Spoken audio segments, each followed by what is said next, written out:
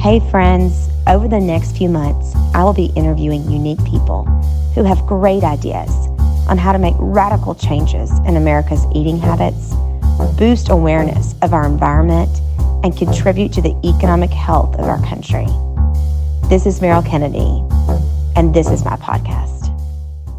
Hello, everybody, and welcome to Rice Up Your Bowl. I'm so excited about today because I have a dear friend with me, Hope Anderson Frugier, and we're going to talk about diet, all things health, also bring some new fun recipes. But most of all, I want to talk about her and a little bit what she's doing to get other people to eat healthy, both with her Hope Bars, but also just by teaching people to live a healthy lifestyle. She's the author of Health with Hope.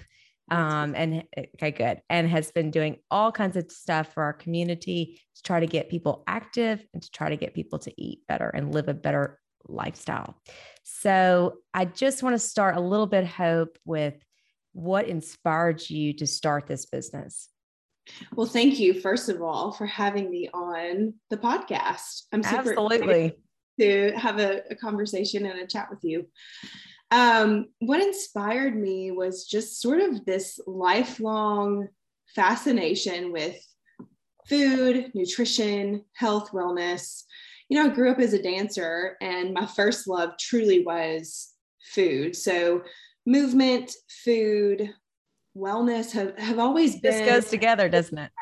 Yeah, it's just they've been passions of mine from an early age. And I'm really thankful that I grew up in a family where A, we had access to food because access is everything, but B, my mom always put meals before us that were wholesome. It's not that we didn't have, indulgences like brownies and cookies occasionally, but for the most part, breakfast was really balanced. She sent meals to school with us that were balanced. And so I think that also gave me a palate for wholesome food, but the foodie in me now, as an adult and as a dietitian, wants to share with the world that people can have the best of both worlds. We can eat well and nourish and fuel our bodies, but we also can taste and celebrate with food and have really flavorful dishes on the plate. I think that's so important for people to know because taste is a big deal, right? It's part of one of our major senses that we were given, right, by God, is the ability to taste. And so to take that away from food, to me, just takes one of life's biggest pleasures away. So I was just going to add, I always say, I really believe firmly it has to taste good before it's ever healthy for us. Because, what's the point if you're just kind of mindlessly knocking it back? It's got nutrition in it, but it doesn't taste good. We're probably not going to eat it for very long. That's right. Or it's probably not going to nourish our body as well. So that's wonderful. So do you think that dance really was your earliest inspiration, or was something else a larger inspiration in your life? I think all of it, sort of the amalgamation of it all. I think the fact that I started dancing at 3 and loved being on a stage, loved ballet. I was actually a very shy, introverted child. And for some reason, lights just sort of on a stage made me come alive. So I was into theater and I was into dance. But the connection between mind, body, and spirit, I believe I established that from a pretty early age, along with our family just eating foods that, we didn't have Apple Jacks, we had apples and peanut butter. And so the exposure, and that's something that I'm really deliberate about in motherhood now. We have a 2-year-old and another little girl on the way. So we'll have 2 girls come this Christmas. You are the cutest pregnant woman, by the way. I don't know. I think you took the cake. I saw you pregnant. You were pretty darn adorable, but thank you. And, I want to teach our girls how to eat well and to have the palate for nourishing foods, but also to teach them balance, that it's not quote unquote bad to have any certain kind of food. Food can't be good or bad. It's inanimate. So teaching them mindfulness and intuitive eating is really important to me too. And I think we're all born with that innately. If you watch children eat, when they're not hungry, they really push the plate away or not interested in food. But if they're hungry, they are ravenous and ready to tear into whatever's before them. So we sort of lose that ability as we grow up and as the world has its influence on us. And that's really important in our family too, is teaching how to be intuitive with food and how to enjoy food and do so in moderation. You know, we always say as dietitians, everything in moderation, including moderation. So well, it's so important to me as a mother, and I'm sure it is for you too, especially, you know, I have a boy and a girl, but especially for my daughter to have a healthy relationship with food. yes. Unfortunately, so many women and men, but a lot of women, unfortunately, have negative relationships with food and their body, which ultimately, to your point, influences their spirit, right? So I think learning to make healthy choices earlier that become lifestyles and having a positive relationship with all types of food is such a beautiful blessing. And I, you know, my whole goal of this podcast really was to encourage people to really think about what they're eating and how that can change your life and bring value, you know, and that can be either through health or exercise or diet or mental well-being, you know, all those things really make a difference. But how do you think that we can support, because it's challenging, I mean, you know, support others to lead kind of or lead a better, healthier lifestyle, to make different choices on a day-to-day basis? You know, here in Louisiana, where we're based, it's really an uphill battle. I mean, the obesity epidemic is really a problem here. It is real. And I was just looking at statistics because it had been a while since I'd looked at how many Americans are actually overweight and obese. It's changed. It's grown. The problem has grown since I was in school studying nutrition and dietetics. Now I believe it's 40, maybe 41% of Americans are obese, not just overweight. And so I think it's close to 75, maybe 73% are overweight or obese. That's the majority of Americans. And so, you know, I think angling it that way and only talking about health from an obesity standpoint really isn't going to get us anywhere, because people who are overweight and unhealthy are already kind of downtrodden and probably feel like there isn't a lot of hope. But shifting the conversation to what we can include on the plate, that's really the MO that I have with my clients, with my patients that I see, is not what I can't eat or the food that I have to take off of the plate, but what we can include, what we should be encouraged to put on the plate. Which, you know, a balanced diet, it's not rocket science. It really is quite simple. It's kind of getting back to the basics. If you look at your plate and you divide it down the middle visually, try and color half of your plate. Plant-based foods, fruits, vegetables, leafy greens, nuts, seeds, lots of color. The more color, the better, because we have antioxidants that are in each of those different colors. The green spinach, the orange butternut squash, the blue blueberries, all of those pigments indicate different antioxidants. Antioxidants keep us well in cold and flu season, help to prevent cancer, have a myriad of health benefits. So color half your plate is what I encourage people to do. And then on the other half of the plate, divide that half into a quarter and a quarter, have a lean protein, whether that's fish, meat, poultry. You can do tofu, tempeh if you're more of the vegan vegetarian route. Any kind of lean protein. It doesn't have to take up half the plate like we are accustomed to in America. Right. It should just be about the size of our palm, actually, smaller portion. And then the other quarter section of the plate should include some kind of complex carb, like brown rice or sweet potato, any kind of whole grain, any kind of, this season, what's in season right now, I think of butternut squash and acorn squash, which we'll talk about in a minute. So oats are a really great grain too, but rice is a staple in our house, actually. My husband, so you said my last name, Frugier, is from South Louisiana. And there, rice is even more a staple. Rice is life, right? Rice is life. I tried to get early in our relationship, tried to get my husband, Heath is his name, to eat brown rice in a dish. Oh, it was actually in a gumbo. And we had brown rice already made, and I went to fix it, and he just looked at me like I was a monster with 3 heads. Like, that is, that is sacrilegious, Hope. That is sacrilegious. So I learned very quickly, okay, no brown rice for him with the gumbo. However, he does have brown rice in his diet, and I would say his diet has improved substantially since we got together. And it is all small shifts too, kind of going back to, if there's somebody listening to this podcast who does have some health goals and changes that they'd like to make, don't change everything at once. I didn't get Heath to eat brown rice overnight, but slowly but surely we changed and tweaked some things, and I served different dishes, and lo and behold, he's now a brown rice eater.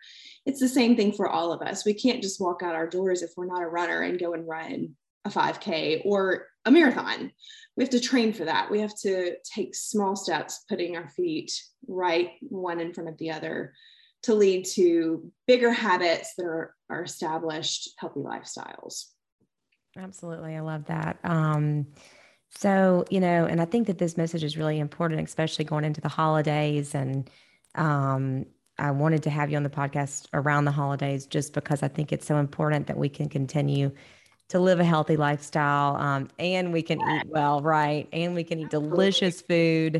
It doesn't necessarily have to all taste like cardboard to mean it's healthy. So I think that that's really important. Just, those small steps, like you said, I think make a huge difference. So I just want to know, Hope, how do you start your day? I mean, what does it look like in the life of Hope Frugier on a daily basis? Never the same. I'm a coffee girl. I like to start my day with coffee, and mornings are sacred to me. I've always been a morning person since the time I was a child. My brother was not. We were total opposites, but I really love solitude and peace and quiet. I love being the first one up in the morning, which is a real treat to have that time. Yesterday morning, I got that. I woke up before the crack of dawn and had just a really long stretch to ground myself, to do a devotional, to really just prepare my spirit for the day, which was wonderful. It doesn't look like that most days, though. Most days it's waking up with Landry, our 2-year-old, and accommodating her needs and her morning routine a little bit more so than mine. You understand that as a mom. Yes, I do. And we wouldn't have it any other way. She's really into the show Bluey with the 2 dogs. So are mine. So every morning she demands, we're working on our manners, but she demands Bluey in a bottle on the couch. So it's just really trying to get the day started, see Heath off in the morning, and find a moment to carve out a wholesome breakfast for myself, which these days is it's chillier. I love oatmeal in the fall and the winter months. So I'll actually make a big thing of it on the weekends and just kind of scoop some out, reheat it, top with some fruit, and then drink my coffee. But mostly it's centered around family and getting everyone else's needs met before, okay, let's dive into work for the day. Yeah. And sometimes that's what it takes. we all have responsibilities and things on our plate, but it's so important to kind of take that 15 minutes, even if that's all it is, for yourself to kind of refocus and to get your mind ready to start the day. So I want to talk a little bit about your bar, because a lot of people listening are local and they can order these bars, and they're so delicious. Hope created them. She brought me some to my office the other day. I was like, wow, these are just even better than I thought that they were. So if you're looking for a holiday gift or just a nice treat for somebody in your life that needs a little pick me up, I have to give a shout out because it's just a wonderful product, and Just I just love what you're doing. And I believe you're taking holiday orders. Am I correct? Yes. Yes. Okay. So Hope Bars came about really kind of organically and on a whim. I was, as a dietitian, getting ready to go and deliver a workshop to dancers in Nashville and decided last minute to throw something together. So ingredients that are always in our kitchen are bananas, walnuts, peanut butter, or some kind of nut butter, dark chocolate, because I still love my sweets, oats. And so I just kind of whipped something up randomly, and it turned out to be good. I did not find this out until later because I didn't taste it.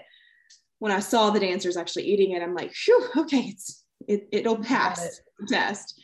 And then people, I made them again and shared with some friends, and people really loved them. And then I started taking them to different events that I did. And people asked, where can I get these? And so finally I thought, okay, maybe I've landed on something. Maybe I'll just offer them. And so they were, at that chapter of life, they were sold in a coffee shop, and then people started ordering directly from me, which is now the business model that I have with the Hope Bar. So people order these small Whole Foods, small batch bars that are essentially, it's sort of like an oatmeal baked bar. Some people say it tastes like a healthy banana bread because banana helps. I definitely think it's a mix of like a banana bread slash kind of like a no-bake cookie, but which is funny because they are baked. It's not a no-bake bar. It's not like mix the ingredients, press it in, and then cut it. So, but it's just a really beautiful balance of proteins, healthy fats from the nuts, fiber, and those complex carbohydrates that give us our energy. And it's a perfect solution for a busy person on the go. I can't tell you how many mornings I eat a bar on the way to drop my daughter off, or just when I'm rushing out the door and I need something to ensure that I have fuel for the morning. And they keep you full.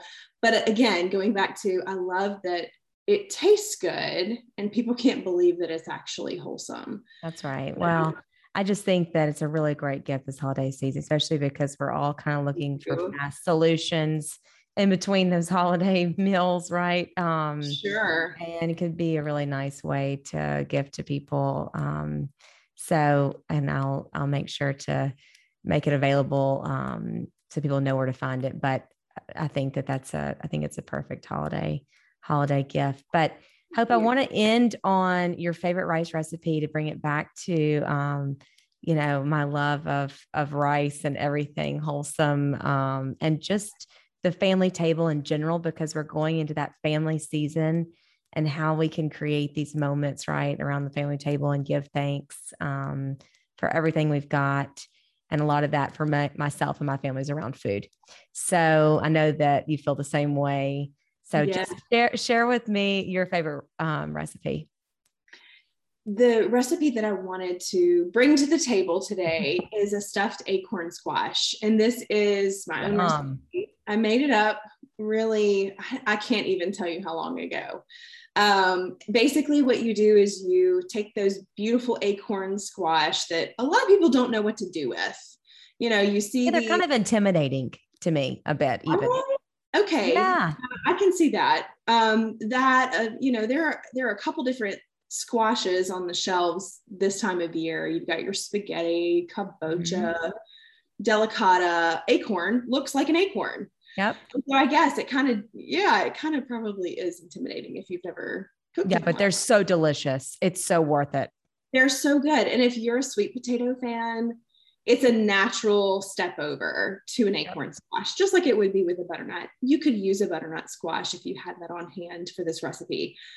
But basically what I do is, like every great recipe, you start with onion and garlic, sauteed with some extra virgin olive oil, throw in some fresh sage, which makes it very appropriate for Thanksgiving. And it's beautiful because you roast these acorn squash, you cut them in half, scoop out the seeds. You can roast the seeds. I always toss them. I feel like that's just so much work.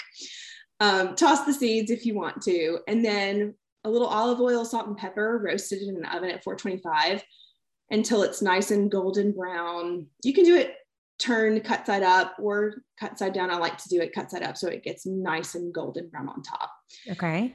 Then as you're roasting that, I start the stuffing part and just saute those 3 ingredients: garlic, onion, a little bit of sage after the garlic, and then soften.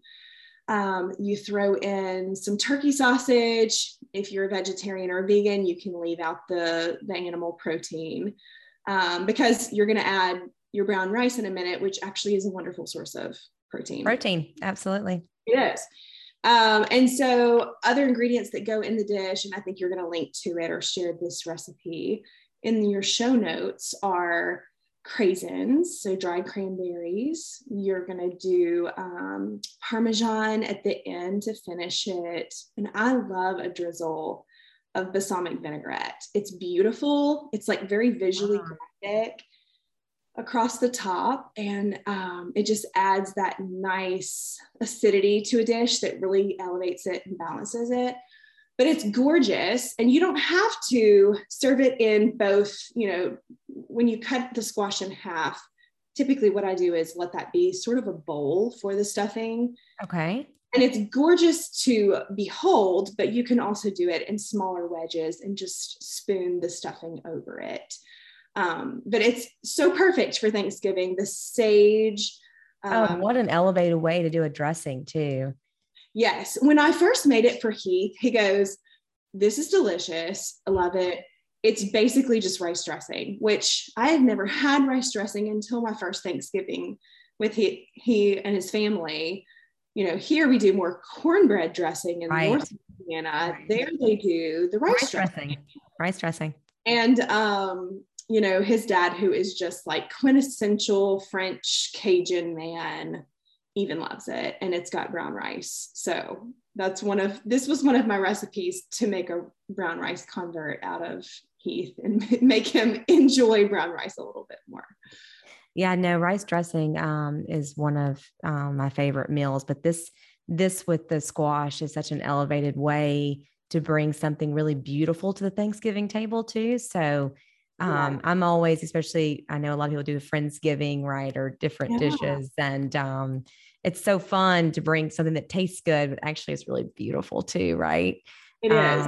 And so this is a beautiful dish. I love the idea of drizzling it a little bit with that balsamic. Yes. And I also love topping it with shaved Parmesan in the bigger shavings. The bigger pieces. Okay. You can add, you know, just sprinkles of shredded Parmesan into the actual rice mix. Okay. But then to top it with the flakes, the shavings of Parmesan, it just looks really pretty too. Yeah. And serve it in a bowl. You could put it on a plate, but a bowl kind of holds it in place as you're cutting it. And side note, the peel of an acorn squash is edible. So eat the peel, you'll get more fiber and even more of a nutrition boost if you do. But if that absolutely. No, you know, a lot of people are scared of the peel of a lot of different and really all rice, brown rice is you keep the peeling on, right? So many people don't know this, but brown rice is just the bran layer on white rice, right? So when you peel that off, you know, you're left with the carbohydrate, but on the starch, and that's a pure energy form as well. So white rice is not necessarily bad, but brown rice does have a lot of nutrition that we just take off. Right. And there are certain, just comment on that side note, I still cook with white rice in our kitchen. There are certain culinary applications where it's way more appropriate to use a white rice over a brown rice. One story that comes to mind, I wanted to make a risotto and I got a brown basmati rice. I think it was a basmati, but it was a brown rice. Maybe I think arborio, if you're trying to make risotto. Yeah. It was arborio. You're right. So I got a brown versus the white that the dish called for. And if you've ever made it, have you made risotto before? I have. It's a labor intensive, like slow and steady, mindful, could be a beautiful date night with a bottle of wine and you and your partner just kind of ladling in the liquid, letting the rice soak it up a little bit more. It's a process. We'll take that original process with white rice and probably multiply that times 5. I'm about to say brown rice takes so long to cook. You would have been there for hours. And I was. It was delicious once it was done. I think it was a butternut risotto. But next time, I haven't even attempted it. That lets you know how long it took me. And next time, I will definitely do it with a white arborio rice. Well, we have a new white arborio that'll come to market in the beginning of next year. So maybe for Valentine's, you can teach us everything about that beautiful dish. But I really appreciate Hope you being on the show, encouraging people to eat better, to have a healthier lifestyle, to use rice as part of their dishes this Thanksgiving. And I hope all the best for you. For all of our listeners out there, please check out Hope's Bar. It is a delicious, delicious product and an awesome gift for the holidays. So thank you again, and talk to you soon, friend. Thanks, Beryl. Thanks for having me. Bye.